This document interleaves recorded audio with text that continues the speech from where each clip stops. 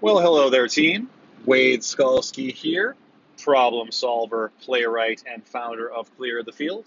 Today's process is this: you have an unlimited number of lives. Almost.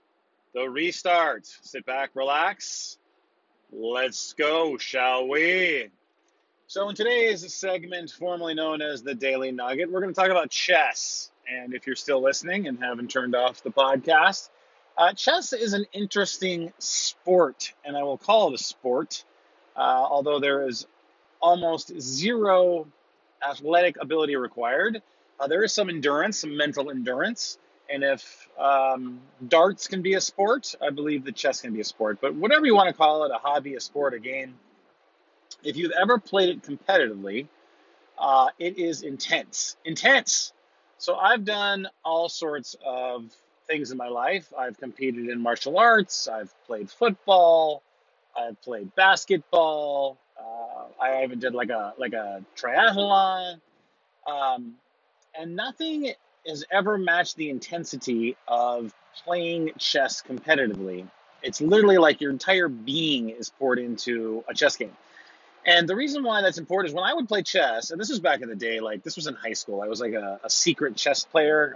I was, nobody knew that I was on the chess team except for the four other people on the chess team. And the four other people on the chess team, the only friends that they had were the other four people on the chess team. So they weren't telling anybody.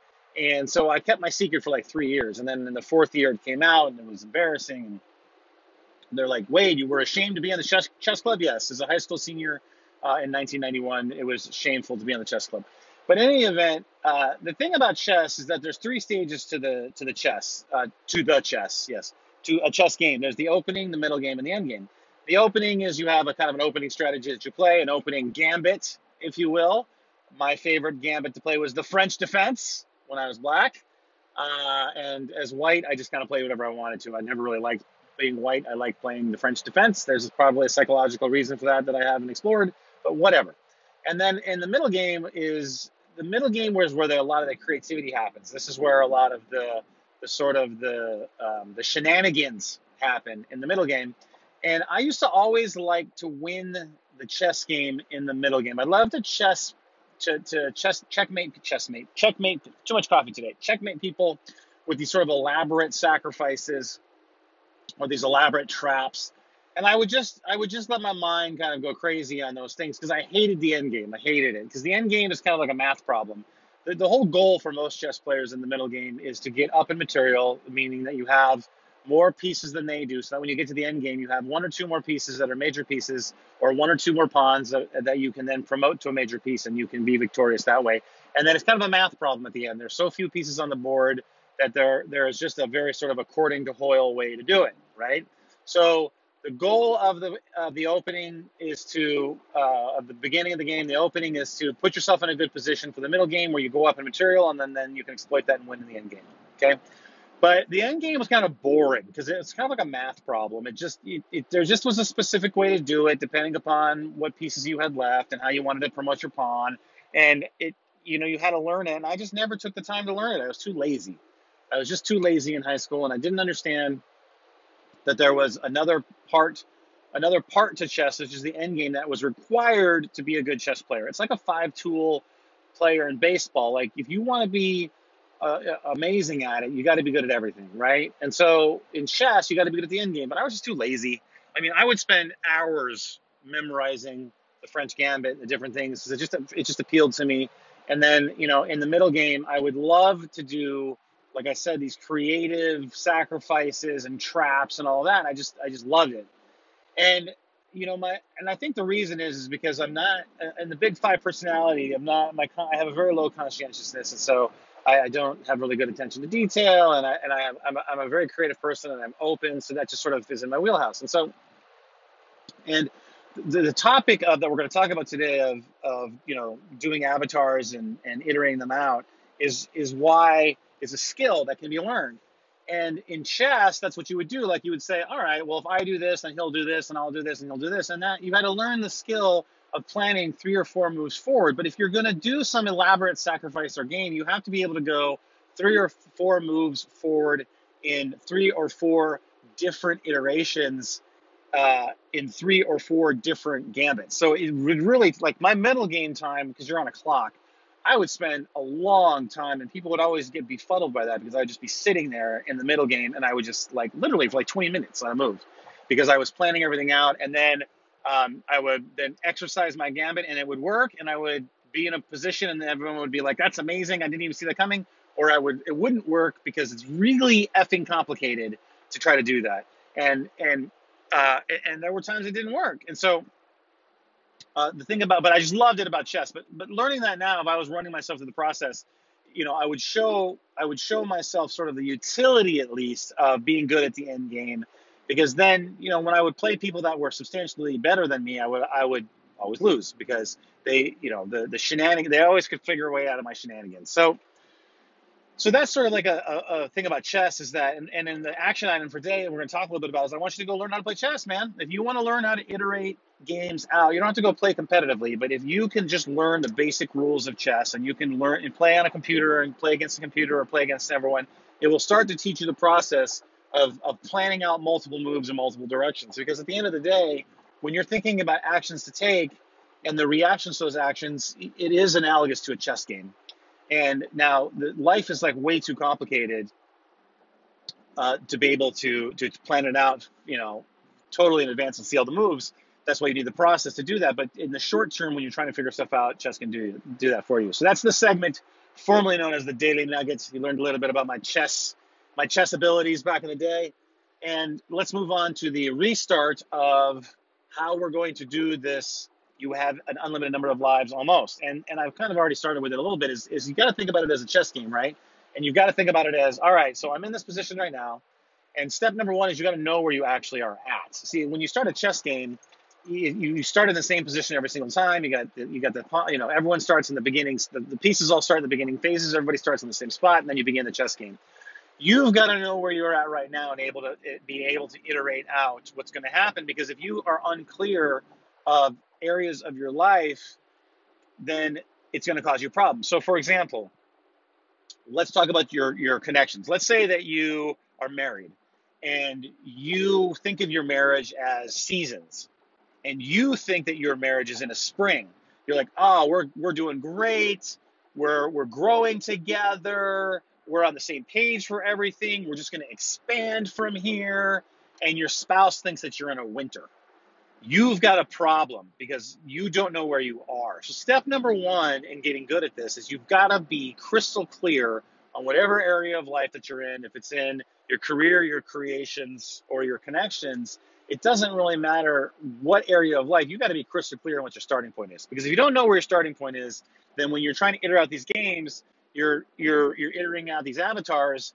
It's a fantasy. It's because you don't have enough factors. Now, can you know all of the factors perfectly? No.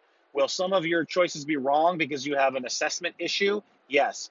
But one thing about tracking metrics and one thing about being crystal clear where you are is that you will start to learn. It's like, oh, I suck at assessment.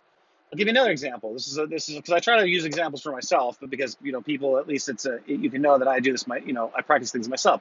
There's this event called Kokoro, right, which is run by Mark Divine. It's a part of the SEAL Fit program, and basically what they do is they have you go work out for 70 hours, right? It's like buds for SEAL. It's like Hell Week for SEALs, okay?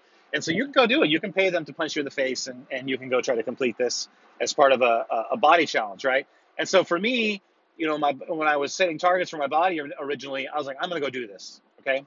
So I was like, great. So then, but I was not crystal clear on where my body was in terms of, I have a knee issue that I'm trying to fix. My back is all tweaky, and I'm just not in cardio shape. And in terms of as an endurance athlete, I've never been an endurance athlete ever. I like to do a 5K. I'll push some weights around. You want to get in a ring and fight me? That's great. You want to play some basketball? Great, whatever. But I'm not, I did not appeal to do the Ironman for me. Like when I did a triathlon, I just did a sprint. So I have zero endurance athlete skills developed or mindset developed. And the only way that I found that out was I was like, okay, I started to track my exercise and the time and sort of endurance and all that. And then I realized I was like, man, where I'm at right now in terms of my mental strength for endurance athletics is way below where I thought I was. and I had a really bad assessment, because if I want to go do Kokoro, then I'm gonna have to engage so much more of my life in that process than I'm willing to do for my body target, right? So, but I just did not have a good assessment of where I was, so I could pick that target and be like, oh, I'm going to go do that, and it could seem like it was a good idea that could fit in with the rest of my targets, the rest of my goals.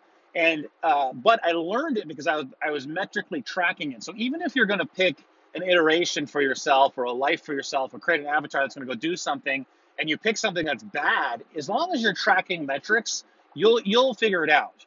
But if you know, but those two things go hand in those three things go hand in hand. You have to know where you are as best you can for an assessment. You have to pick a target, and then you have to track your progress towards that target. And those three things together will then allow you to know if you're on track or off track, and then you'll get better at iterating out and creating avatars and picking better things for yourself strategically. And then that's when your life starts to compress and the process gets better and better and better, and you can start leveraging yourself and you can start leveraging the process better. When you first start it, you're going to suck because you've never done it before. When I first started playing chess, I was terrible at it.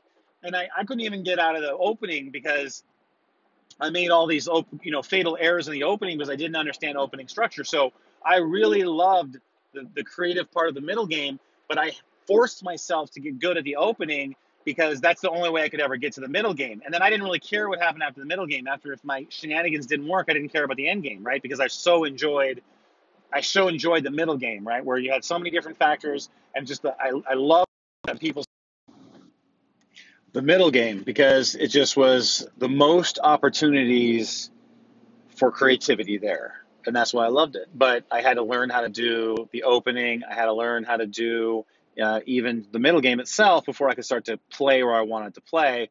And winning wasn't as important to me as the creativity of the middle. So, I mean, I was a really good chess player, but I was never elite because I never cared about being elite. I just cared about all the shenanigans in the middle. So that's one, and you may figure that out, and through that process, then you'll be like, okay, well, I can play chess for fun. I can compete if I want, but I'm never going to rise above this level as a chess player simply because I don't really care about the winning part of it as much as I care about, it's more important to me to be able to be creative in the middle game, which will lose me games, than it is for me to win in chess. And so if that's true, then that's revealed to you as, well, then I'm not going to be an elite chess player, and I'm okay with that because this is what I want to get from chess. And that's the beautiful part of those, when those three things work together. When your assessment of where you are, when your target that you've picked over iterated games is picked, and then you go through the process itself, then those things are revealed to you. But those things are not revealed to you unless you have a target that you've picked. You've iterated out the best direction, the best game, the best action that you can through the multiple avatar life strategy, and then you have an assessment of where you actually are. And when those three things come together, then you can answer life's questions for yourself, not for me. Like, lots of people would have been like, you should go try to be a better chess player. It's like, you're really good at it, and like maybe you could become a grandmaster at it. I don't know, maybe I could, but that never was a goal for me. So and if I was to do an accurate assessment of where I was, I'd be like, yeah, your end game sucks. Like, that's the assessment of where I was. But I didn't really ever care, because the only thing that was important to me was doing crazy shenanigans in the middle game. So those, for the restart, for the avatar part of it, is that those are the three things that you got to get good at. You got to get good at assessment where you are. You've got to get good at being able to do iterations out of actions into the future, and you got to pick targets. Like, you've got to pick goals that you want. So those three things together, put together with the process of the reframe, the restart, and the review, and then you're picking you've got your targets with your universe and your sandboxes, and then your three missions, you can accomplish anything. And you will learn, and I trust me, where you're going to end up in this process is very different from where you're going to begin, but you've got to pick somewhere to start. And if you sort of master these skills before you even, that these skills need to be mastered before you start, you will save yourself possibly decades of time. I mean, let's say 15 years. I donated 15 years of my time of just throwing things against the wall to see what was going to stick with my life, because I didn't understand the idea of setting targets. I didn't understand the idea of iterating out avatars, and I didn't understand the idea of assessments, so that when I would try to accomplish things, I would just, I would like pick Kakuro, and then I would be like, oh, I'll just go do that. And then there'd be all this carnage. I would accomplish it, but I would accomplish all this carnage in accomplishing it. And then once I accomplished it, I'd be like, well, I didn't get to do what I wanted. It'd be like me just deciding out of the blue, like, I'm going to be a grandmaster chess player. Like, no, like, that's not what I wanted from chess. I wanted to just play games to where I was in the middle game. I could just do creative, crazy shit, and then enjoy the look on people's face when it worked. And then also kind of enjoy the looks on their face when it didn't work. And they look at me like I'm a crazy person, because I was in chess. So that's why these things are critically important. Like, I've stepped in all these minefields for you so that you don't have to step on them. And that's what leadership is. It's not that I'm super smart compared to you, or it's not that I have it all figured out. I don't. But the issue is that I know enough from stepping on these minefields to know that you have to have a process, and part of that process is the understanding of iterating out these avatars to these endless amount of lives that you have, except for one, minus one, that you do have an unlimited amount of lives, both for the past, the present, and then even into the future, that need to be dealt with. So that is the process for today. And remember, there is no end if you stay on the path.